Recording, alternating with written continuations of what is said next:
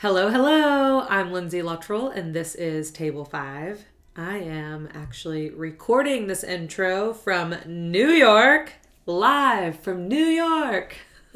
It's Table 5. Oh, just kidding. Okay. I have been here for work all week and just constantly being reminded of how much I love this city. I mean, I am like bebopping around here, acting like I live here again, and I gotta tell you, feels really good. Yeah, it's just been magical. I have a new winter coat who's having a moment here in New York. I love walking around everywhere. I'm going to and from the Food Network kitchens, and so it kind of feels like I'm in a little routine, like I do live here. So, anyway, it's been great. And now I am about to head to Friday lunch at the Odeon.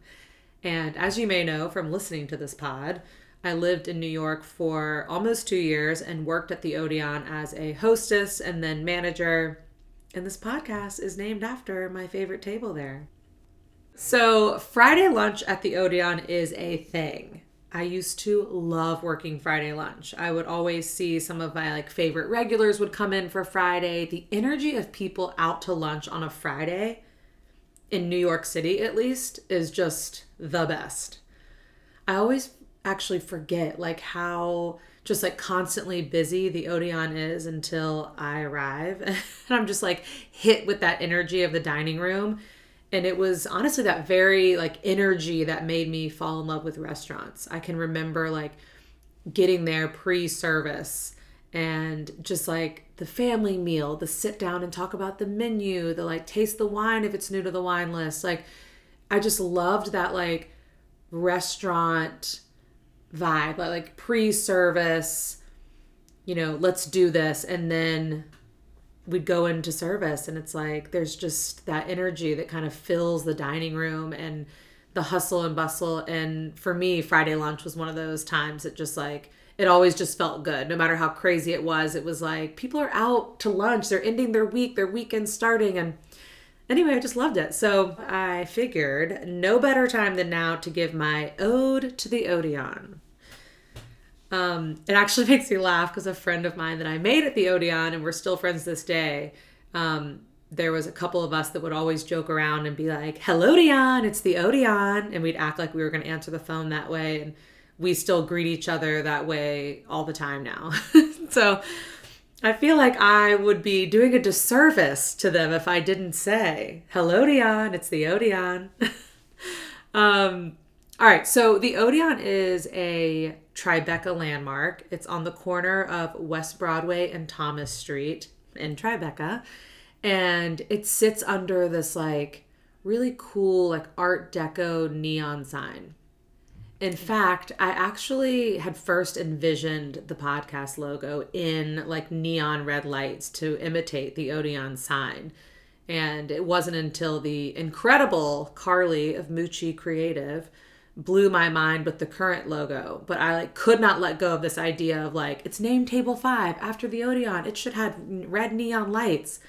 I mean, I'm a stalker of the Odeon. How embarrassing. But anyway, she ended up doing a sketch taken from a photo of me at Table 5 and put it on a napkin, and it's the logo you're seeing today. So, but she did make me a neon option, so maybe I'll show that to y'all if I haven't already done that. But there are just tons of famous tales about the Odeon. The SNL cast used to have parties there. It's where the Cosmopolitan was invented and has always had, since the day the doors opened, a laundry list of cool guests and regulars.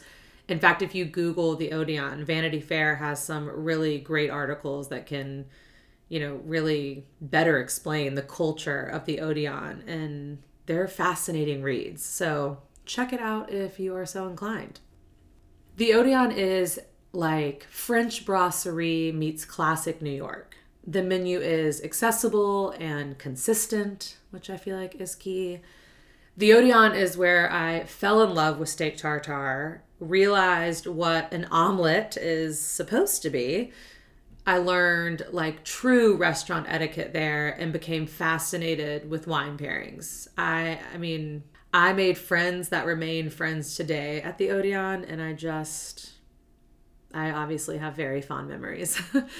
Some favorites from the menu for me are the French onion soup, the frise salad, obviously the steak tartare, the cheeseburger. I know that sounds dumb. It's like it's a cheeseburger, but it's so good. You cannot go wrong with the steak.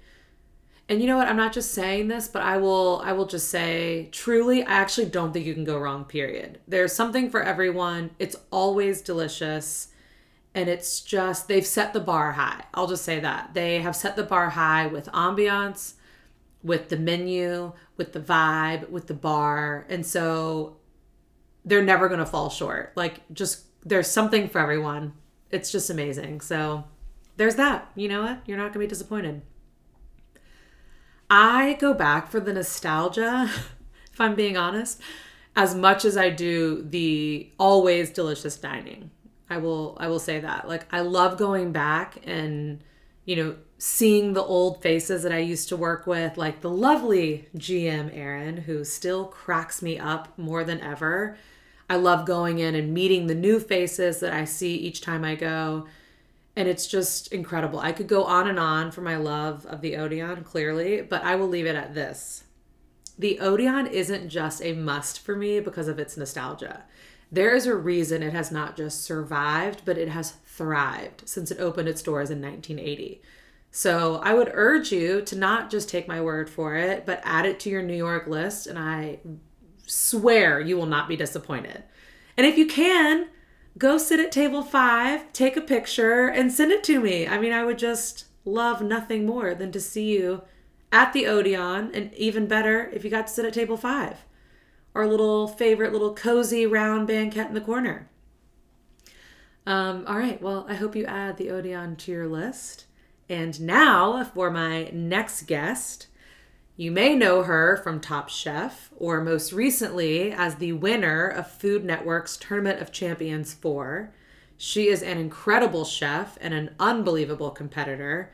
We talk about her journey to becoming a chef, her love of Japan, how she landed her spot on Top Chef, and so much more. I loved her from the moment I met her, and I just feel certain that you will too. So please enjoy my conversation with Mei Lin. Wait, is this your own personal library? Yeah, that's my house. Holy cow. That looks awesome. Thank you. How's it going? Good. How are you? Cool. I was just on the phone with Lauren. Oh, nice. How was that? Well, she was texting me a photo of us from this like holiday party back years ago. It was like a photo booth holiday party, like snap that she just came across. Yeah. And I was just like, oh my gosh, I'm like, have this like wannabe smoldering, like sexy face. I'm like, please never send me that again. And then we just started talking. So I called her. I was like, I can't be texting. I'm about to hop on with Mei. And she was like, oh, how fun. Oh my gosh, she's the best. Anyway, I love your library. Thank you. It took forever to get done. How many books is that? Do you know? I don't know. Is it floor to ceiling? Yeah, it's top to bottom. Holy cow. Yeah. Do you have them like cataloged in any certain way? Everybody asks me that, and I don't have a good answer because it's You're like, should I? It's just like the order. It's the way that I know how to find them. And I know a lot of people were like, oh, you should just like color coordinate them. And I'm like, absolutely not. That would be such a clusterfuck. I would not know where any of the books are. So they're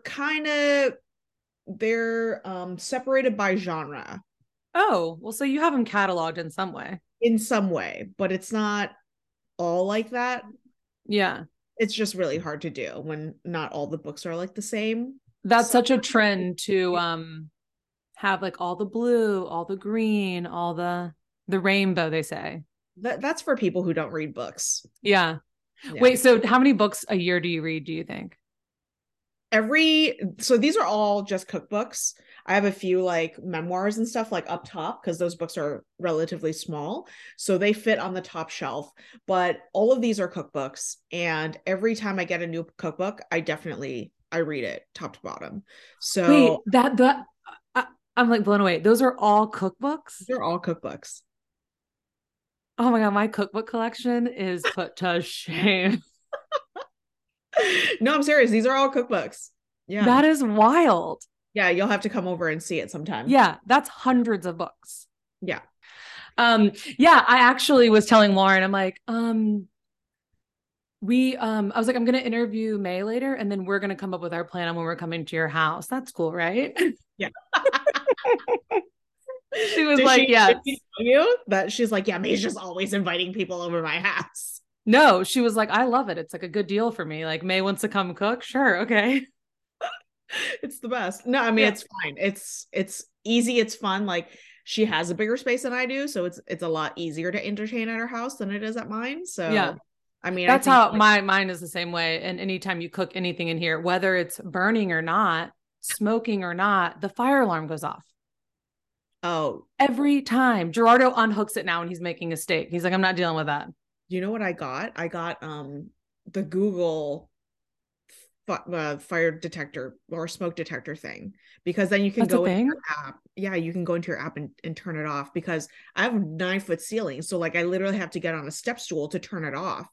So I just got them all replaced with the Google ones. Oh, that's so smart. Yeah, it's Oh, so much easier. oh, I'm totally going to do that. Okay. So I was reading that you were born in China and raised in Detroit. Is that right?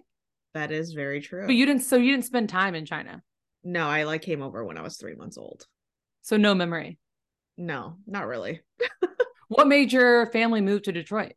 Well, we had a bunch of family in Detroit already. I had an uncle who worked for Ford Motor Company, so that's where, Ford cars are made. Yeah. Um, Dearborn, Michigan. So, yeah, my family just came here because of that, and then we just started bringing everybody over. So this is everybody from like my dad's family, and then everybody from my mom's family actually went over to California. They went over to Oakland. Oh, cool. And Everywhere. so do you have siblings? I have a younger brother. And is He's he in 4 years. Detroit? He is still in Detroit, yes. Probably a lifer, probably staying there for a while. And when did you leave Detroit? I left when I was 22 years old, and I moved to Chicago. From there, I honestly, like, I always wanted to move out west. I wanted to move to California. And basically one of my friends was living in Chicago. He actually was he's from Dearborn, and he knew I was moving out to California, so he was just kind of like, well, why don't you just move to Chicago for a little bit and just kind of like fuck around? And I'm like, okay, that sounds like fun, right? So I like moved in with him for a little bit, and like after a day I just got completely bored and had no idea what to do. I just like started going on Craigslist and looked for a job. And Oh, funny.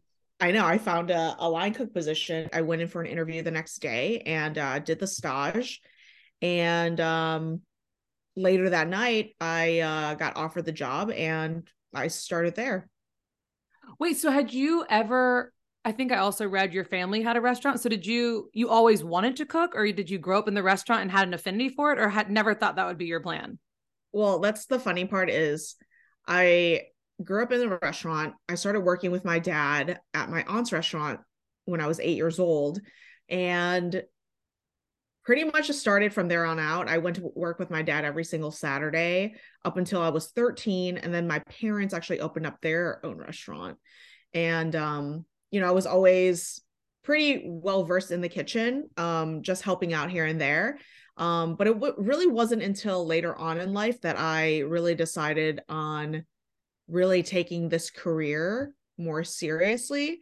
My mom, or my parents rather, they just didn't want me to be in this business just because it's kind of like it's just very blue collar, and you don't make any money doing it. And obviously they came over to this country to provide for us and to give us a better life.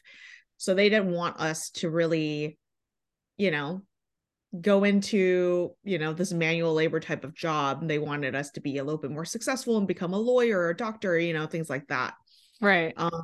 So basically it wasn't until like my second year of college, my boyfriend at the time was like, hey, maybe you should do like culinary school. Maybe you should just, do that. Cause I really had no idea what I wanted to do. And I was doing pre-nursing at the time, or that's Oh, what I, really? yeah. And I honestly thought about it. And like the thought of like having to draw blood or anything like that really just gave me the creeps. And I knew I couldn't do it. And so I just kind of had like a minor crisis. And he suggested I go to culinary school, and I dropped out in the next few days and enrolled in culinary school. Was this before or after you worked for Marcus in Chicago? This was before. So I was still in Detroit at this time. Yeah. Wow. And so what, I mean, I'm kind of skipping ahead, but like, what do your parents think now of this career? I mean, you've obviously been wildly successful in it. So like, are they just like, oh, good, well, at least she's successful? Or are they like, it could have been a nurse? I think more so now they're like okay with it, but it wasn't up until um I went on Top Chef that they really understood what I did, because I think in their minds I was just working at another like Chinese restaurant, Right. type of restaurant. So it wasn't necessarily like glitz and glamour. I mean, nor like just working in a restaurant isn't really glamorous, period. But I think that they just didn't have like, they just didn't know what I was doing, Yeah. what kind of restaurant I was working in. So once they saw, the stuff that I was doing or the food that I was cooking on the show, then they fully understood like what I was going, what I was doing, and what my path was. So Yeah. And when you went to culinary school, did it all click? Were you like, oh, this was the right move? Or were you still just kind of like, I guess we'll see where this goes? I was kind of like, I guess I guess I'll see where this goes, because I know, for me, I always love to entertain. I love having people over. I love cooking for people. I love that whole aspect of the industry, just, the hospitality point of it. And Right. so I knew I always wanted to end up in food, but I didn't necessarily know that I wanted to be a chef per se. Um, but yeah, it's really weird how everything kind of fell into place. Yeah. It's so funny because I never wanted to be in restaurants either. And I've never even been a server, but I was a hostess in high school. And then when I lived in New York, I worked at the Odeon in Tribeca and then ended up like being asked to be a manager. And I'm like, what? I don't know what I'm doing here, but okay. And I loved it. My ego, I was just having this conversation today with David Lewis, actually. I'm like, my ego, like, and my pride over like what I was supposed to be doing with my life like totally got in the way of me enjoying the experience of the Odeon, because it's like this iconic landmark in Tribeca. They have these fun Vanity Fair parties, and the staff was always so like great and fun and like cool people that I probably would have never met. And I just like loved it so much, but also was like, I'm supposed to be in LA working in TV. And I couldn't like let myself enjoy it. But it's like such a pivotal part of my life that I talk about all the time.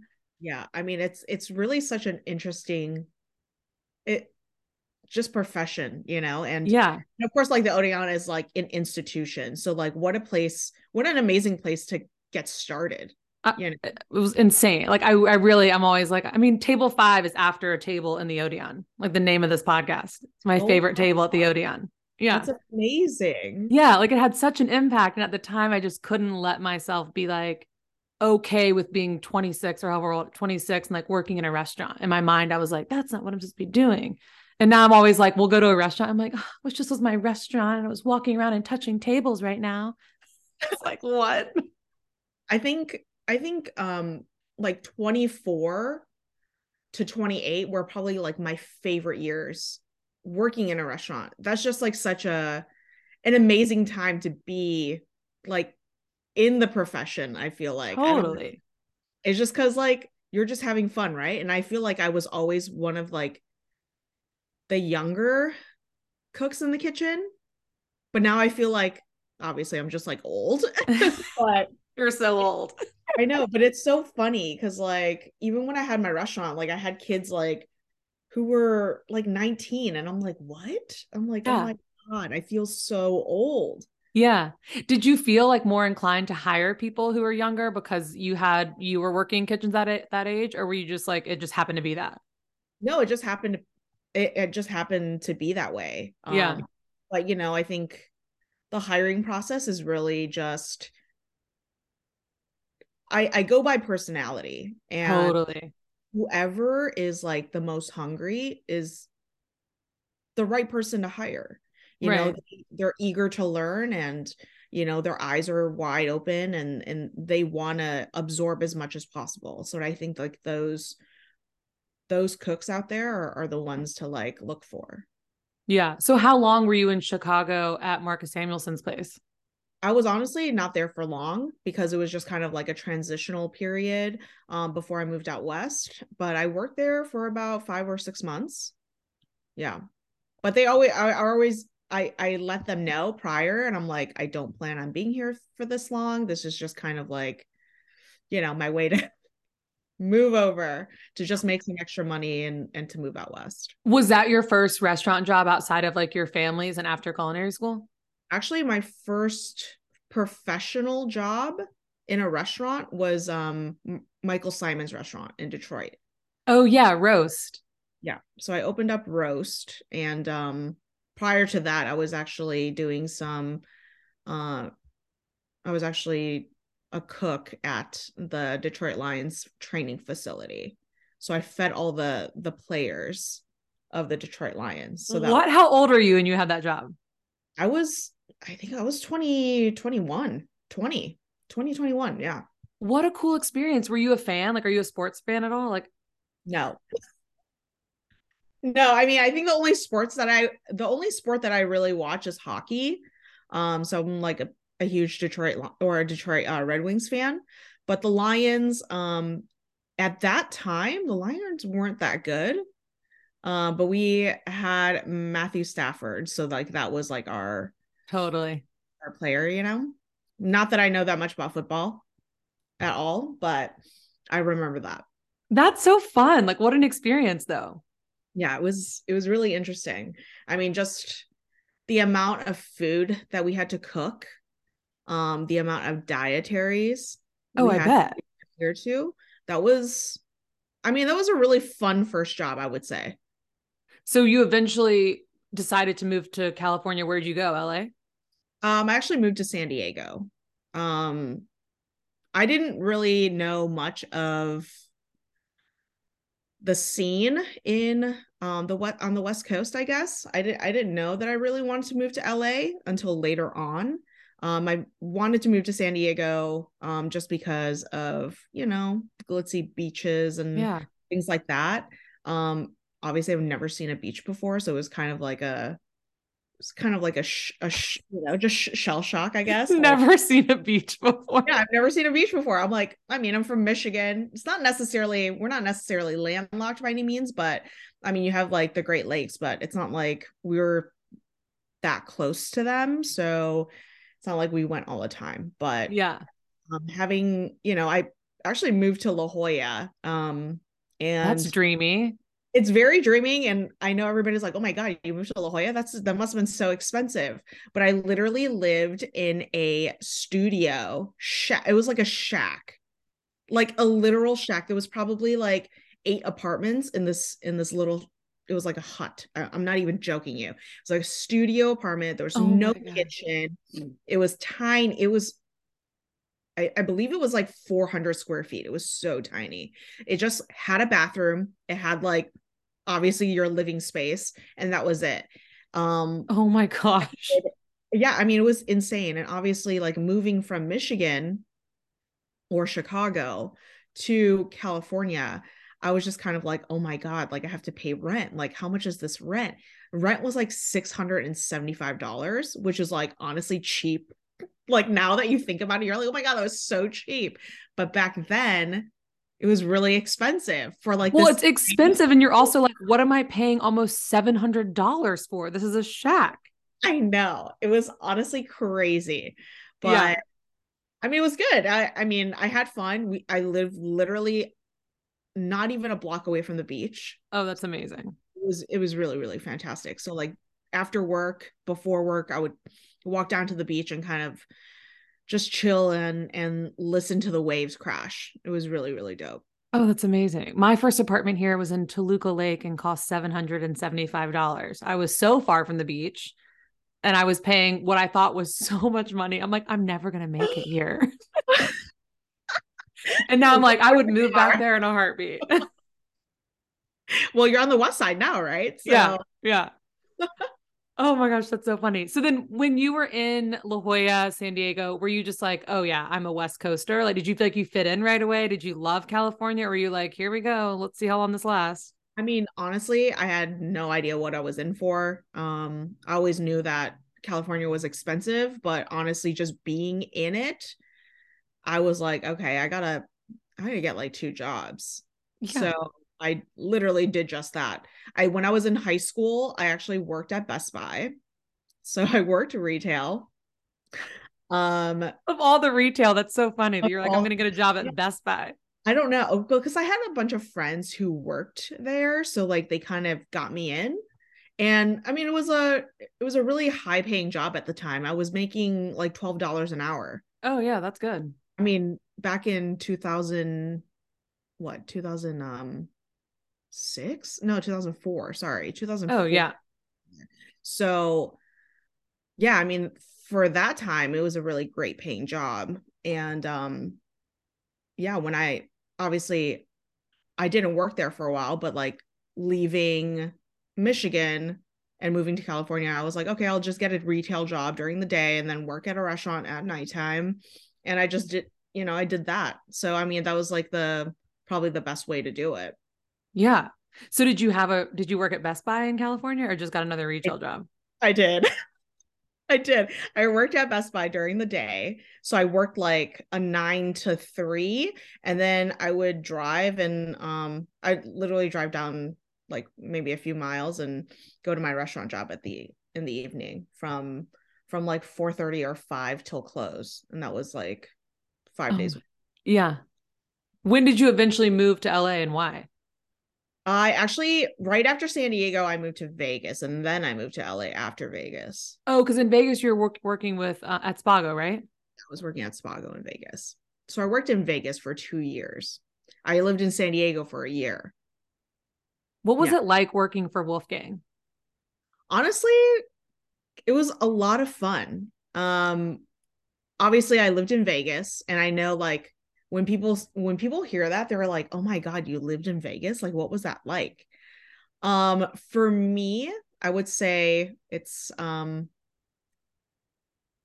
was not that glamorous for me, just because like I didn't really party or do any of that.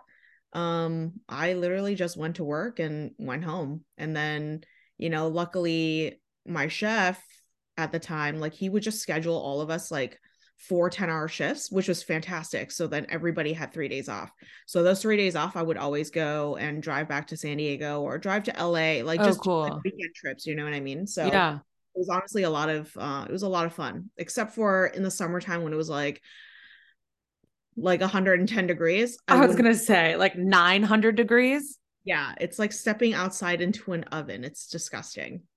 I like I can appreciate Vegas for what it is. I'm not a gambler, so I don't really have that interest. And I Yeah. think my like club pool days like that are over, like those pool like rooftop pools. Yeah. But like the last time I was in Vegas was for a friend's bachelorette party. I'm talking a million years ago. At this point, maybe 12. I'm like, Elizabeth, how long have you been married?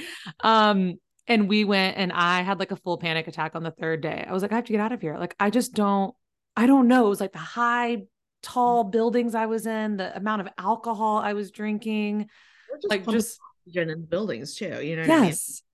I remember like having a panic attack, and my mom's like, this happens when you have big weekends. You get really anxious. So just get to the airport. And my best friend still talks about it. She's like, I'll never forget your Vegas panic attack and your mom like talking you off a ledge. And I'm like, I know. And I was like, what, 28, 30? Like, how embarrassing. But I was like, oh. I was like, I don't know. Like, get me out of here. Honestly, Vegas is super intense. It is. It's intense. And like out of my 2 years of living there, I think I probably went to a club 3 times. Yeah, I feel like that's what I would be like. And that was only when friends came into town. You know what I Right. mean? That was a place where I went to work, I went to the work on the strip and then came home. Like that was it. Like I would stay away from the strip at all costs. It was Yeah. just like it was madhouse, It was Right. easy there. And like how cool to be. I mean, to me, like Spago is just like so iconic. I mean, to most people, to me, like I have like my finger on the pulse or something. I'm like, ever heard of it, Spago? Um, but I remember the first time my parents took me to LA that took us to Spago and we saw Steve Martin and Kareem Abdul-Jabbar. And I just remember being like, I love LA. This is so cool. Like I was like in high school and thought all my dreams were about to come true. And Spago is just like so classic. I just feel like it's what a cool experience to have been like to be able to work there. And like for him, it's like huge.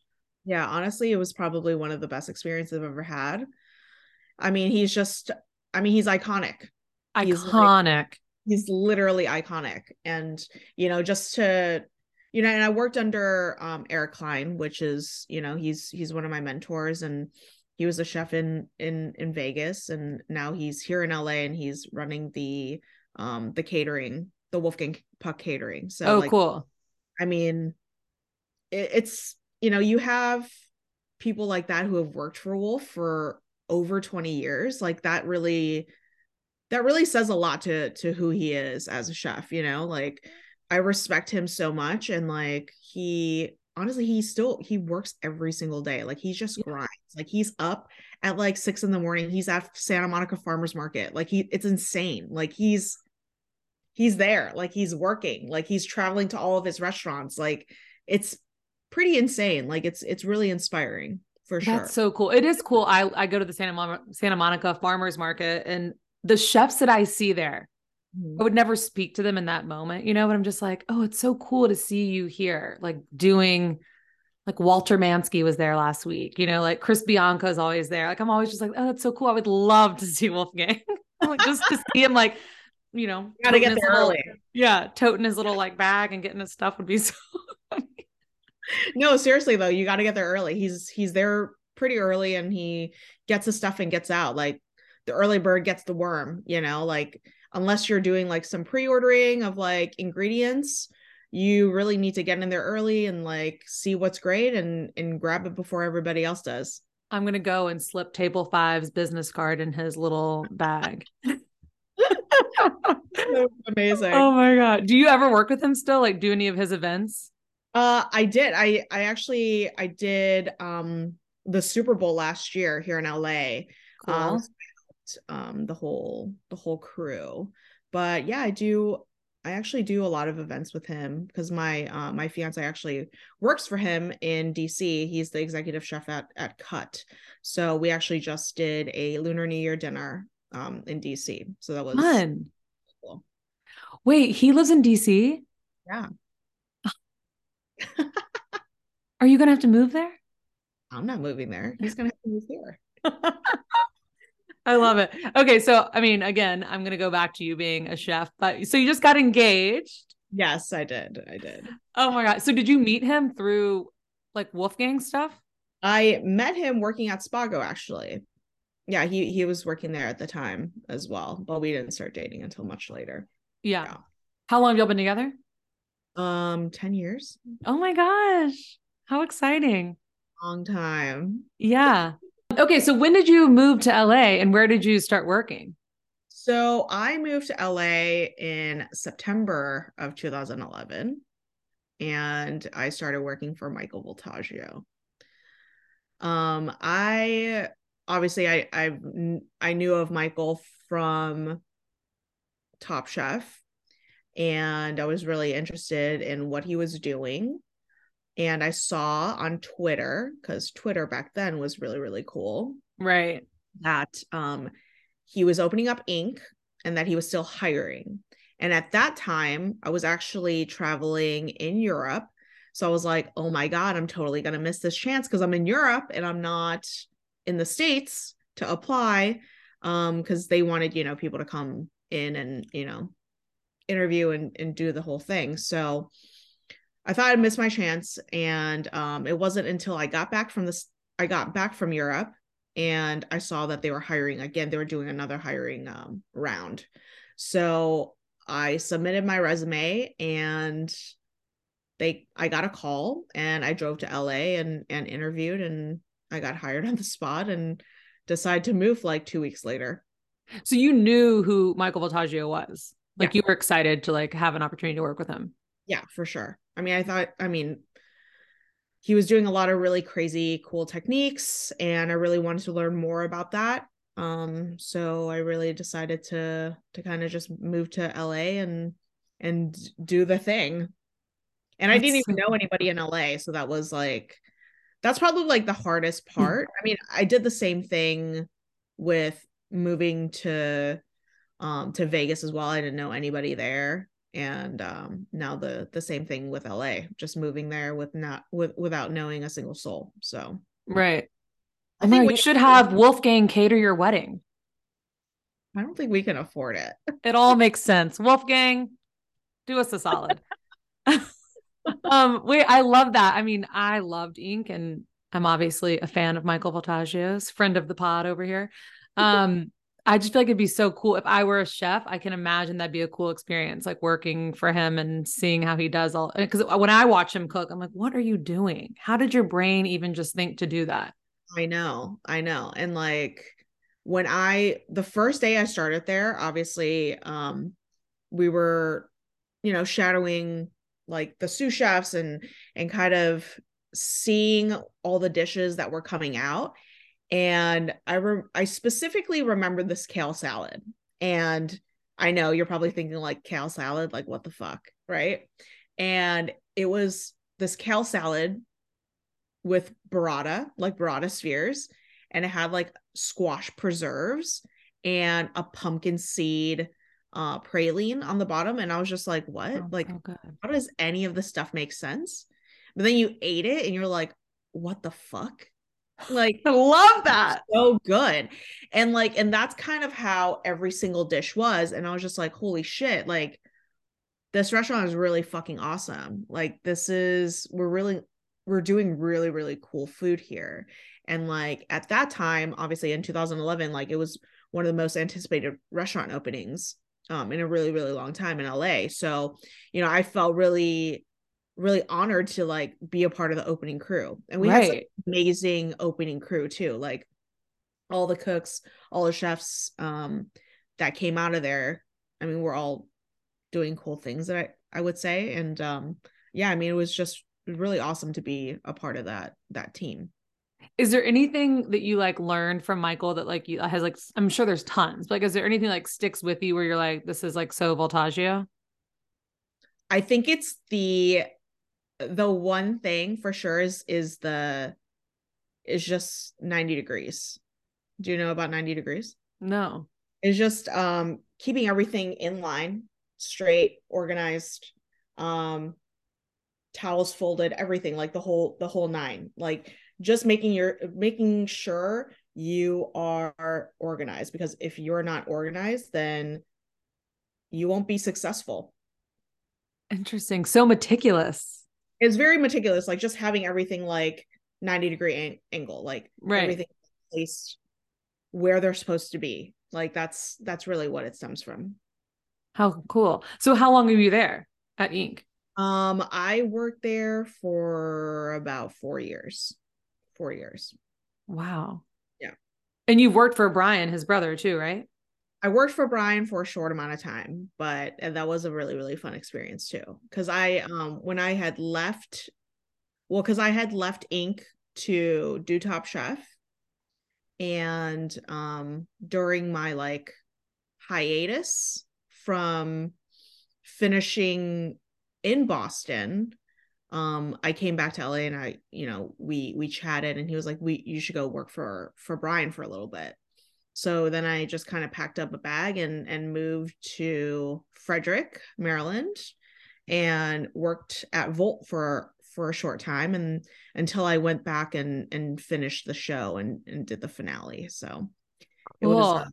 it was really, really fun. Really, really fun. Did Michael encourage you to do Top Chef?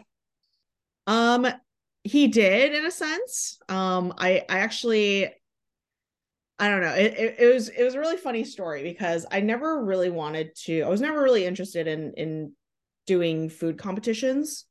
And my very first food competition, Michael signed me up for. And Without you knowing? without me knowing. And it was a show called Knife Fight. Do you remember that show? Yes. Yeah.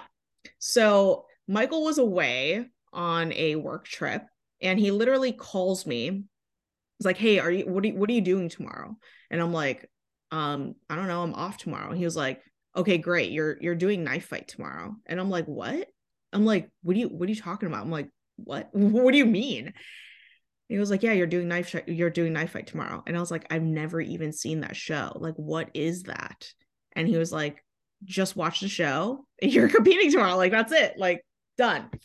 And I was just like, I think I almost like pissed my pants because I'm like, I'm not gonna make an ass of myself on national television.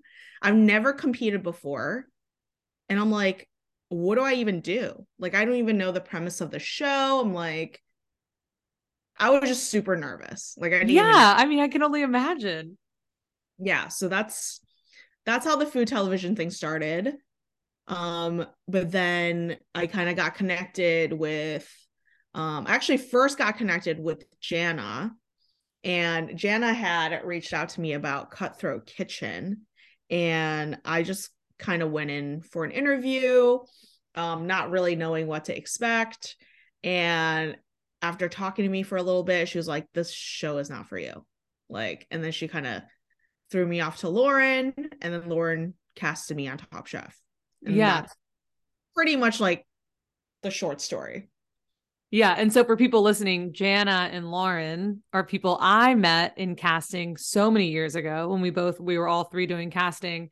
And then Jana and I have a funny, we had to go on this work trip together that was crazy and act like we were twins. But now they're married and would you say manage or agent or what? Both. Yeah. Both. They're your manager agent. Yeah. That's so funny. How crazy. I remember, I guess either you or Lauren, one of y'all told me that story that it was like interviewed, like, oh no, you need to go on Top Chef. Never mind. Yeah. That's But then so cool. but then the funniest part about, because I'm do you know the interview process on Top Chef? No, I mean, I know casting interview process for other food shows, but I don't know what Top Chef does. So like the Top Chef like interview process was very strenuous, and I think that's a part of like the whole thing, right? To see how much you can withstand, because it's interview after interview after interview. And I just remember like getting emails from Lauren saying like, "Oh, you're 90% in, but we'll see." And and I didn't really find out until I was that I was going on the show until a week before Yeah. the interview, where you're in a room with like a bunch of like the Bravo execs. I totally bombed that interview. Well, obviously you didn't. Why do you think you bombed? No, I totally bombed. Like I was told I bombed. Oh, Because I was thinking I was just going into an interview room with like maybe like 5 people, but it was a giant long table with maybe like 15 people at it. So I literally didn't know what to say. I was just kind of like, I was just like in shock because I didn't know what to do. were What to they say. all like firing off questions? Like it's all Bravo people, or was it? Yeah, it was all Bravo people, but yeah, they're all asking me questions, and why do you want, all the generic questions like why do you want to be on the show, things like that. But I didn't expect that many people to be in there, so it really kind of just like triggered, just like, oh, I just kind of freaked out. And Yeah. so, I left, and I didn't hear anything for a few days, and then the VP of Bravo came in to Ink to Eat, and Michael Did was you like, know that was happening? no, I didn't know. And Michael was like, "Hey, do you know who that is?" And I was like, "No." And he was like, "That's the VP. You need to cook for her, blah blah blah." Cooked for her, then we had a chat outside, Oh my and she basically was like, "You totally bombed that interview." I'm like, "Yeah, I know I did. I know I did." I'm like, "I did not know that I was walking into a room with like 15 people. I thought it was just going to be 5 people."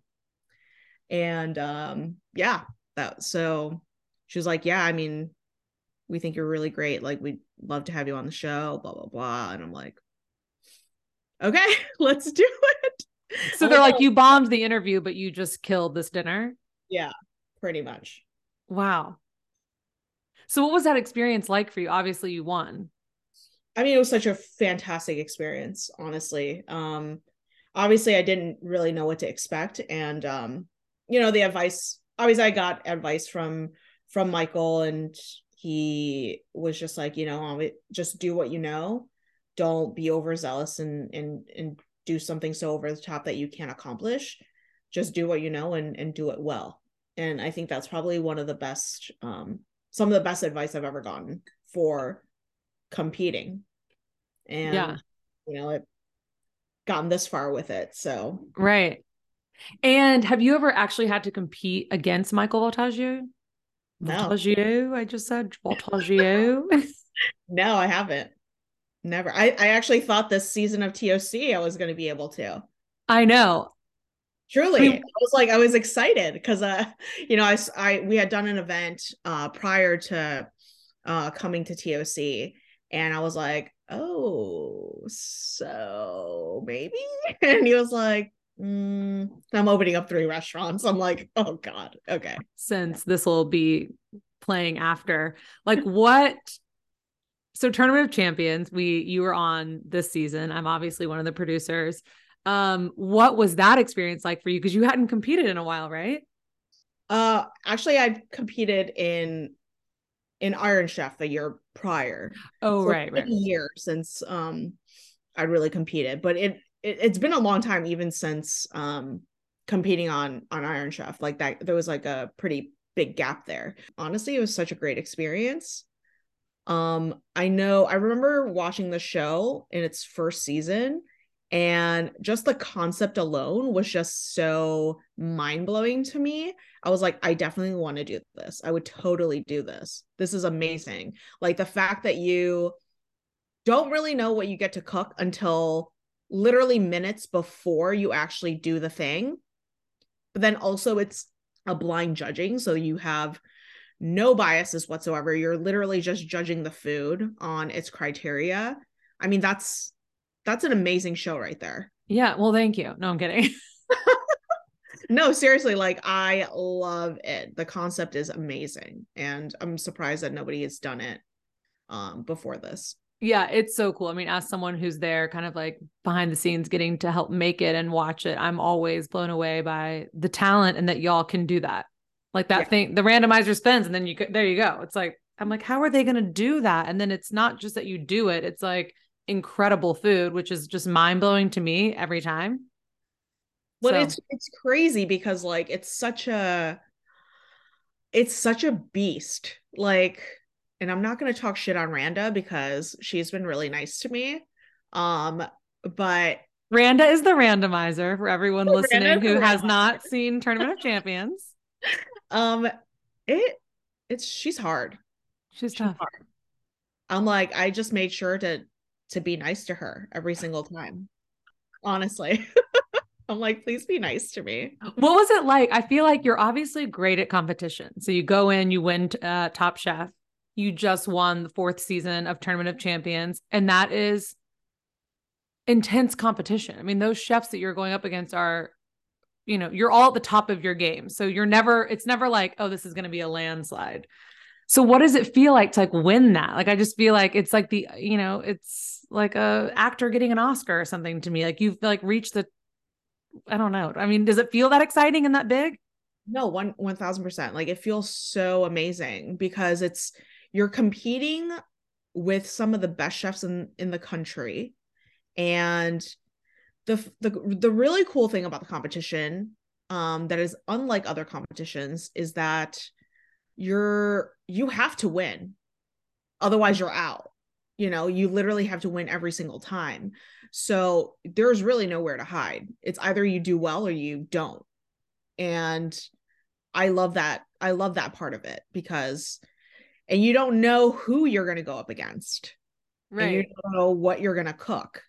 So just that alone is kind of like, it sends my eyes in spirals, honestly. It's just every single time getting up to the stage, I was just like, just nervous. I'm like, what am I going to get? Like, but you can't overthink it, because once you start thinking, like for me at least, like once you start thinking about it, you'll just start obsessing, and you'll have an idea in your head, and you're just going to be stuck on that idea. So I Right. always tried to come in with a clear mind, um until I saw what the randomizer gave us. Right. So people always ask me, they're always like, so how much time do they have in between like seeing the challenge on any show? Like whether it's like Guys Grocery Games where he tells them what they're going to make, and then, Tournament of Champions, the wheel spins. But they're always like, how much time do they really have? I'm like, no, no, no. Literally a minute. Like literally we repo cameras and we like do something with light. It's not like we give them time, like maybe 2 minutes tops Yeah. from like seeing what they like. The request is here and then they have to like go do it. And people are always like, wait, what? So like, for me, that is so anxiety producing, obviously. And I feel like there's two kinds of people who are like buckle under pressure and rise to the occasion. Like you got to be super spontaneous, I feel like, to want to be in an environment like that. Like, would you call yourself spontaneous like in your life? Like what makes you like that thrill? I mean, I definitely think that I'm pretty spontaneous in life, but I think it's all about the adrenaline rush. I think we're like, as chefs, we're just like a bunch of adrenaline junkies, like we love the thrill of it. We love the way it makes you feel while you're competing. It's just, it's a feeling that I can't really describe. Yeah. You know, it's like Yeah. it's like you're getting high. Not that I Yeah. know, but just It's like you're getting high, I think, because I've never gotten high. done it. Oh my gosh. No, but seriously, like it's a pretty amazing feeling. Yeah. Oh my God, that's crazy. And so winning, like when your name appeared on the screen, what went through your brain? It literally just holy shit. I mean that last challenge was so oof, that was tough. It was so tough. Just being in the moment is really gut-wrenching Yeah. and nerve-wracking. Yeah. Crazy.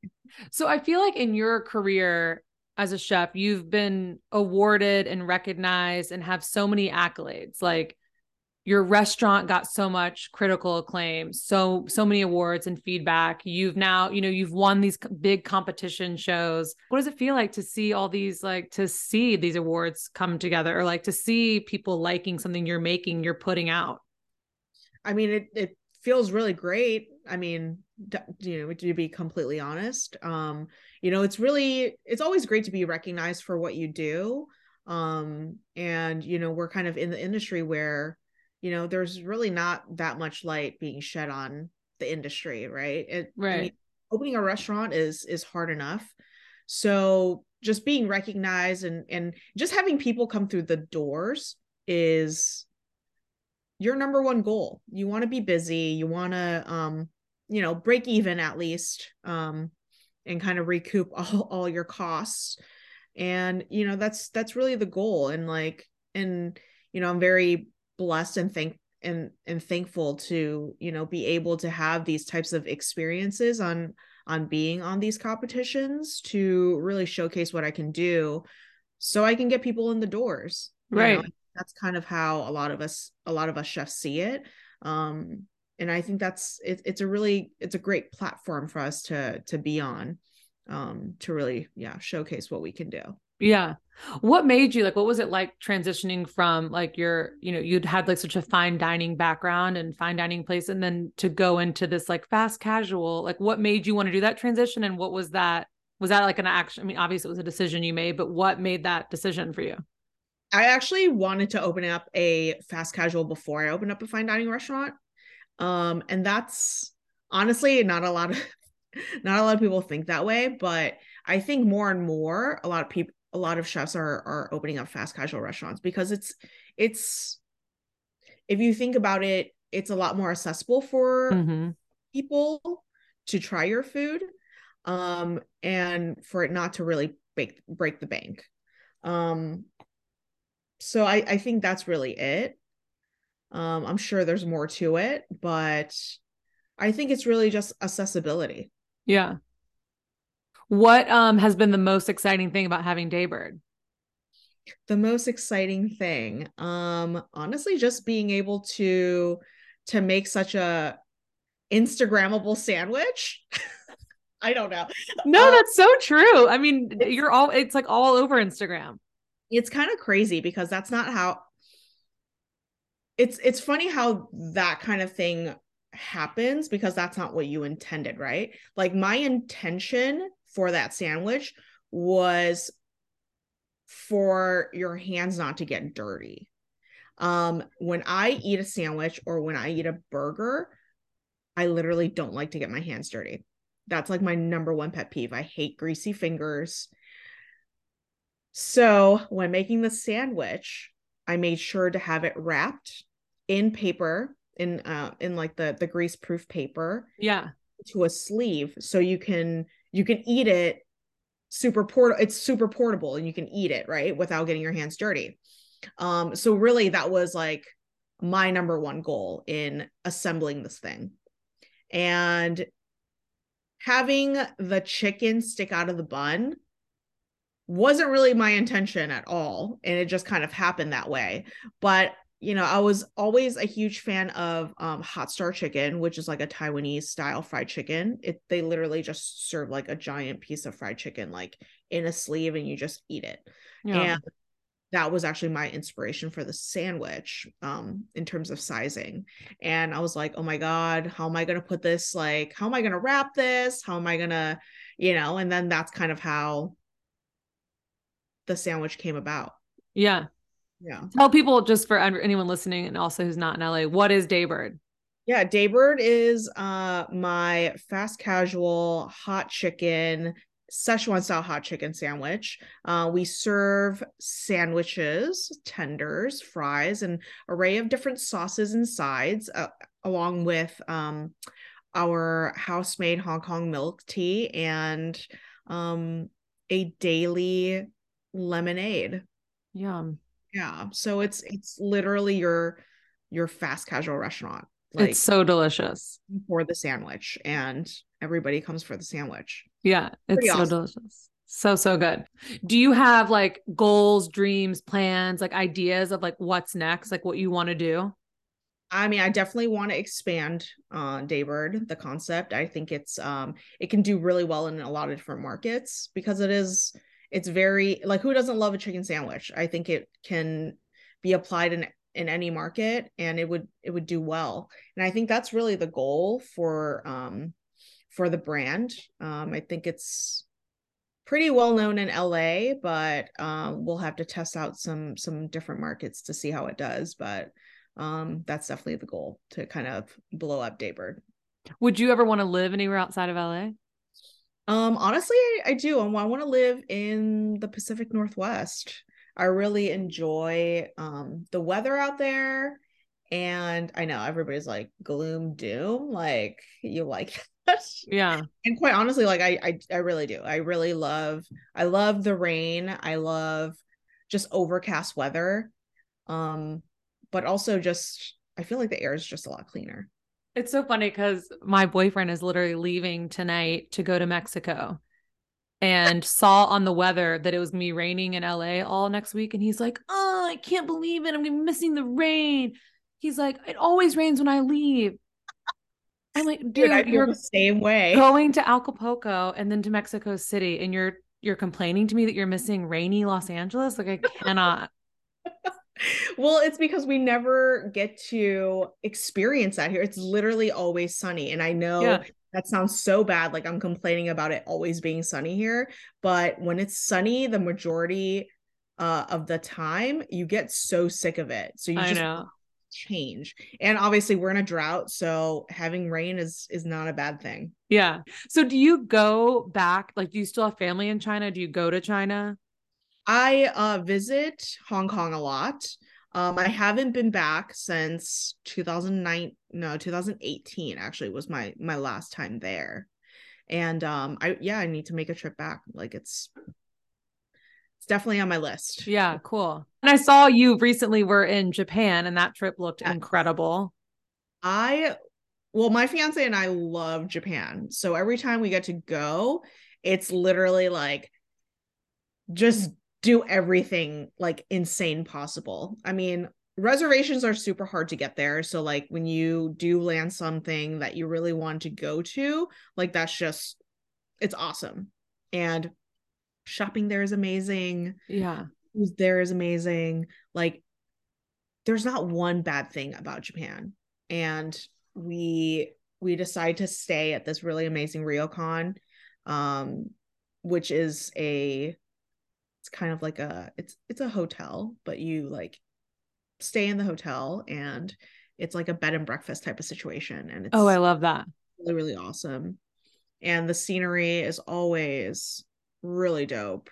Um, so whenever you're in Japan, you definitely need to stay at one. Oh, cool. I'm Yeah. gonna call you when I because that's like my next like that's what my next trip to be. I was planning a trip to Tokyo right when I was supposed to go the January of the pandemic.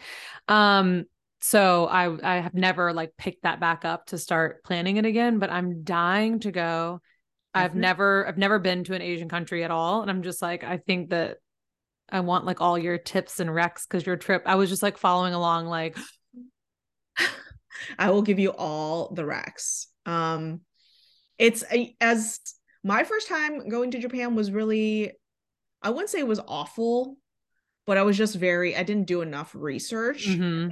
That kind of that bit me in my own ass. Yeah, But I went the first week of May, which was their holiday. So it was Golden Week, and that's when most of the citizens take their vacations. So basically half of the city was gone, which was nice in that sense, but then all the restaurants that I wanted to go to weren't open. right. So Like everything was closed. yeah, so it was kind of frustrating for me, and I was like, ugh, no wonder why the tickets were so cheap to come here during this time. You're like, what a steal. And then you're like, oh, that's why. That's why. But regardless, we had a lot of fun. Um, and yeah, it's always an adventure. There's Yeah. always something to do. I mean, it's just amazing. You should get your international driver's license, and you can just go to AAA Yeah. and apply for it. I think it's like $40 or something like that. And then you can go and do like the Mario Kart. You can drive the Mario Kart thing, and you can like dress up in the characters and stuff. It's really, really cool. And you're Oh, literally driving throughout Japan, like you're driving throughout Tokyo in oh, like you can actually drive it throughout. You're not like at a place, like going around a lap no, you're driving in the city in a Mario Kart. in a Mario Kart. It's so much fun. It's so That cool. is like childhood dreams come true. Yeah, it's pretty dope. You can look it up. It's really, really cool. Oh, that's incredible. And of course, there's like Disney World there, or Disney World there, and yeah, there's just so much to do. Oh my gosh. Yeah. I mean, it's top of my list. I'm just dying to go. Yeah, I definitely suggest taking at least a good 3 days and staying at a ryokan and just like sitting in like the hot springs. So And it's like one of those places you go like knowing you're not really going to leave. You're kind of there to like enjoy that experience, not like to be like in and out all day doing touristy stuff. yeah, I mean, obviously you can leave because some of them have are in little towns, so there's like different places you can go to, but it's not so big. Yeah.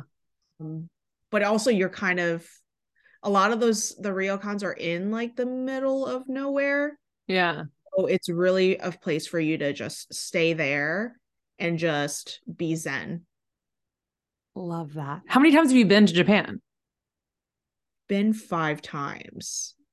I'm actually going back at the end of March. Your face.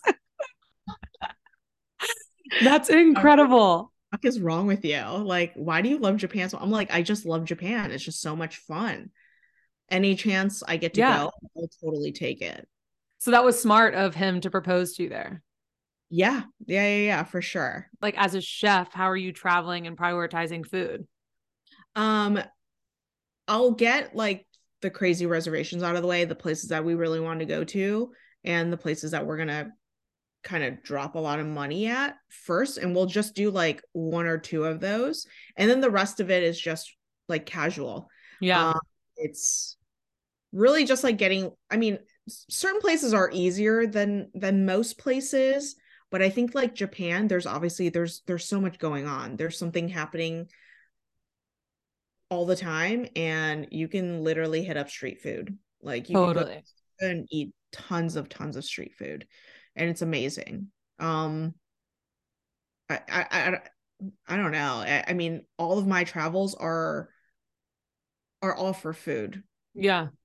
So I try to get inspired by every place that I travel. Yeah. I went to Italy last May and I was like, I think my whole Instagram is just me showing like every meal I'm eating, but that's kind of what I'm doing here. So it was I don't like, see anything wrong with that. it was like You all, yeah. I'm like, oh yeah, I went to a museum today, but look at this carbonara. So what was like kid slash teenage May like?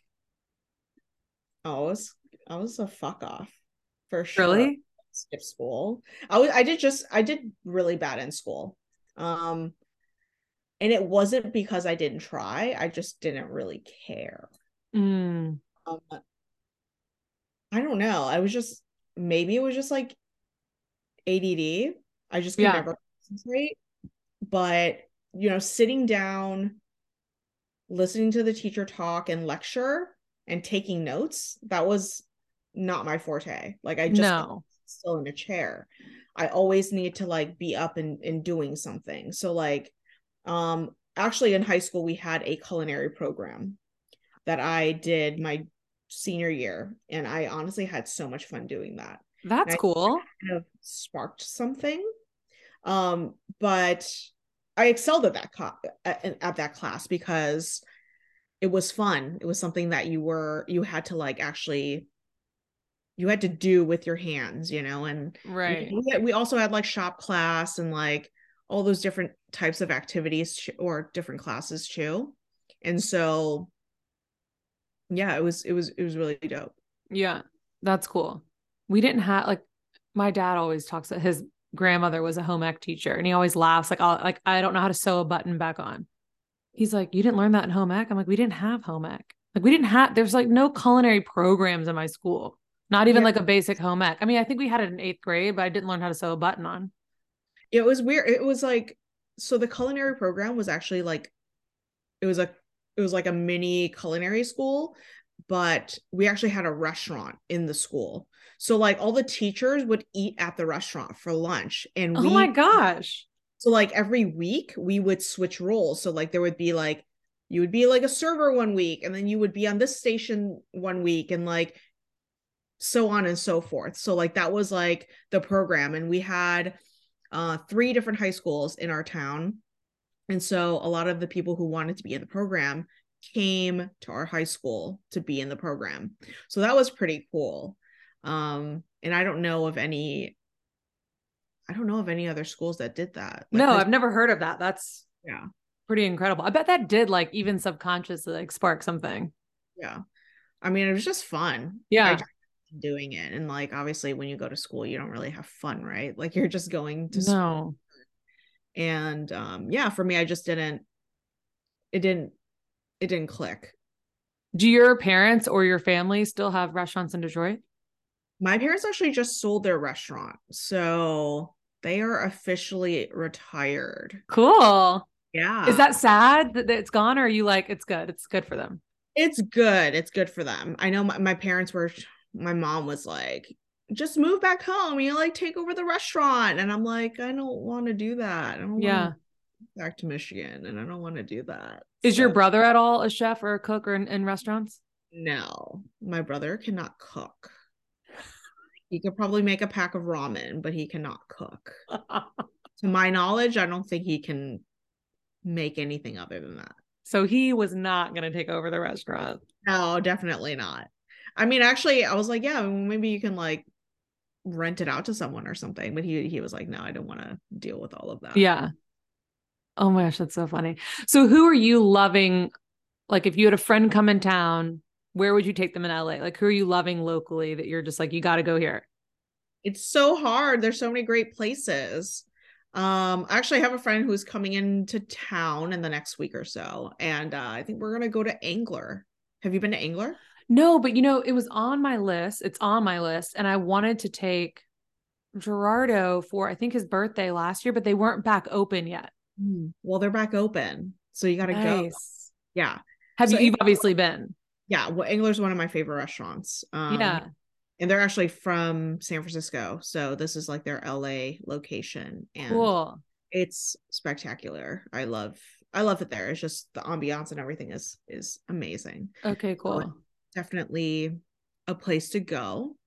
I love Courage Bagels. Yes. Courage Bagels is great. Yeah, cool. Um, what else? What else is great? I mean, there's so many different restaurants. I Cato know. is amazing. Love. Yeah. Have you been Love. back? Have you been to the new No, space? I went to the old one. Oh yeah, you need to go to the new one. But the new It's one looks great. I saw the new one. I was having lunch down there and I saw the new one and was like really excited that they had such a cool new space. yeah. But I also loved like their last space too, because it was just so, I love places like that in LA that are just like, oh, it's in a random little strip of, you know, That's LA for you. Like a yeah. restaurant. Like that's literally the epitome of an LA restaurant. Yeah. I remember taking my mom somewhere I was first living here and she came to visit and she was like, where are we going? It was like next to a Domino's and a pet store. And I was like, just trust me. Okay. And she loved it. I mean, she talks about that all the time still. It was like a Katsuya back in the day. Oh my gosh, yeah. Yeah. The one that was like over back where I used to live in the valley. Oh, Um, go to that one. you what? That's the OG location, right? Yeah. Yeah. That's the one I always used to go to way back. Yeah. I loved it. But I think I loved it for that reason. Like we didn't have places like that growing up. And I just thought it was so cool. I'm like, yeah, there's a Domino's and like an adopt a pet shop and like this awesome sushi place right next to it. Only in LA. Only in LA. And I think like with Cato's original location, I thought was it kind of like reminded me of that. But Antico Nuovo, have you been there? Oh my God. I haven't been back in a really long time. We need to go. Oh my God, it's so good, but it's that same vibe too. But that strawberry Gelato. gelato, Like, well, Harry's Berries, hello. I mean, okay, we're very spoiled living in Southern California. We I have know. produce in the country, if not the world. Um, yeah, I mean, Harry's Berries, That gelato, I was like, why am I loving this gelato so much? Like it's just gelato, but I was just blown away. Harry's Berries. Is it what? Do you know how much I love Harry's Berries? Oh, I have Harry's Berries strawberry jelly in my no. This is a Harry's Berry. You have a Harry's Berry tattoo. Yes. I love that. Yeah, Oh my God, it's beautiful. I've never even seen that. it's my baby. Oh my gosh. Do you have any other produce tats? Produce tats? No. Well, I have a flower. I have a chrysanthemum flower on my arm. But I got this fish in Japan. Oh, wow. It's an amidai tile fish. It's one of my favorite fishes. It's the That's cute. beautiful. So I really like that. And then I have like an octopus right here. Oh, he's cute. I know, I love it. Oh my gosh, you're gonna have to show Gerardo that fish. Like he's like I probably will never have a tattoo, but if I did, it'd be a tiny, which is funny, a tiny whale right there. Oh my God, yeah. Okay, well, when you go to Japan, you can go to my girl. Oh my gosh, maybe that's when he'll get one. Yes. How funny. She's amazing. She gets Shoot, I mean, if you have a tattoo is one of my quick fire 5 questions, and now we've just busted that right up. You can cut it out. You can cut it out. You I'm can like, and then I just need to put this at the very end. I just always think it's interesting when people you've had like I feel like most people, or maybe I'm just like naive and wrong, but I feel like most people either are a private chef or a restaurant chef or a caterer or this, like one or the other. And I feel like you do so much. You're a competition chef, you have restaurants, you are a private chef for Oprah sometimes. Is it sometimes? Is it all like what's your deal with Oprah? sometimes, yeah. Yeah, Um, like how did you get involved in that? So that actually is really funny. I've actually been doing it for the last 10 years. Um, actually, Oh, I no, didn't know that. 9 years, 9 years. My old chef was her private chef, and whenever she would have large parties and stuff like that, he would call me to help, and then that's kind of how that started. Cool. That's pretty much it. And whenever she needs someone, I'm her person. That's so I guess. fun. Yeah. It's really awesome. She's an amazing person, and really awesome to cook for. She's Yeah. to try something new, and I love that. And then you can't really, that's like the perfect client right there. I was going to say, yeah, is she adventurous or is it like you're going in there and like baking her chicken every day? No, no, no. You're making some. You can make something new every day. Oh, Yeah, that's cool. I like that. How fun. it's great. Cool. Love that. Okay. So I end every podcast with my quick fire five. Okay. So you have to just say what comes to mind, May. I'll try my best. Don't mess it up. Kidding. Uh, Okay. What is your last meal before you die? my last meal before I die is Hainan chicken rice. What is it? Hainan chicken rice. So it's poached chicken with like a chicken fat rice. So it's like the chicken fat, like schmaltzy rice, if you will. Yum. And it's always accompanied with some sort of dipping sauce for the chicken. Um, so I would have to have a ginger scallion sauce as well as like a chili sauce along with that. And that's pretty much it. Like that and probably some sushi and oh my god, there's so much food I want to eat before I die. Yeah, but that sounds delicious. Yeah. Food, Okay. it's always rice based. I love rice. Oh, yeah. Favorite city to eat your way through? I think I know the answer to this one now. Tokyo. Tokyo. Anywhere in Japan, or anywhere in Japan, rather. Yeah. Yeah. If you weren't a chef, What would I be? yeah. I would probably be a esthetician. Esthetician. Est- Cool. Did I say that correctly? Yeah, you did. You just love skincare. I do. That's probably why you look like you're 11 years old. I was aiming for 10. You're like, wait, why did you age me? Yeah, you have great skin. Thank you. I don't know, just really I've always been interested in it. Anything cosmetology, I guess. Oh, cool. Okay. Favorite cocktail, wine, drink, beverage, alcoholic, non-alcoholic. I really enjoy a Pim's cup. Interesting. I feel like that drink is like not ordered enough. Yeah. And then, my number five question is always, do you have tattoos? So obviously your answer is yes. How many tattoos do you have? Um, how many do I have? I think I have around 20. Are you still going? Yeah, depends on what it is. Yeah, my pain threshold isn't that good anymore. So I know I was like getting this tattoo. I'm like, oh my God, is this gonna hurt? I don't remember because it's been so long. How But old were you when you got your first one? my first one I got when I was 24. 24. Nice. Okay. And because we already knew that you had tattoos, I'm going to throw in a bonus question. What Okay. is your biggest restaurant pet peeve? Oh my God. My biggest restaurant pet peeve is no shows. Totally. People who book at multiple restaurants and then cancel last minute and then just basically fuck over the restaurant. I noticed like luckily, at least I know Resi does this. Like if you book on Resi, and then you're like, oh, I'm also going to book here just in case. Like Yeah. they don't let you. They're like, okay, well, you're booked at this place now. So do you want to cancel it or do you want to keep this one? Well, yeah, depending on the time. Because I think the period is maybe 2 or 3 hours. Oh, So you can still book on that platform. Um, as long as there's a certain amount of hours in between. But right. you do that. Because I've done that, but that's because like we're going on like a crawl or something, but I haven't done that in years. So Right, right.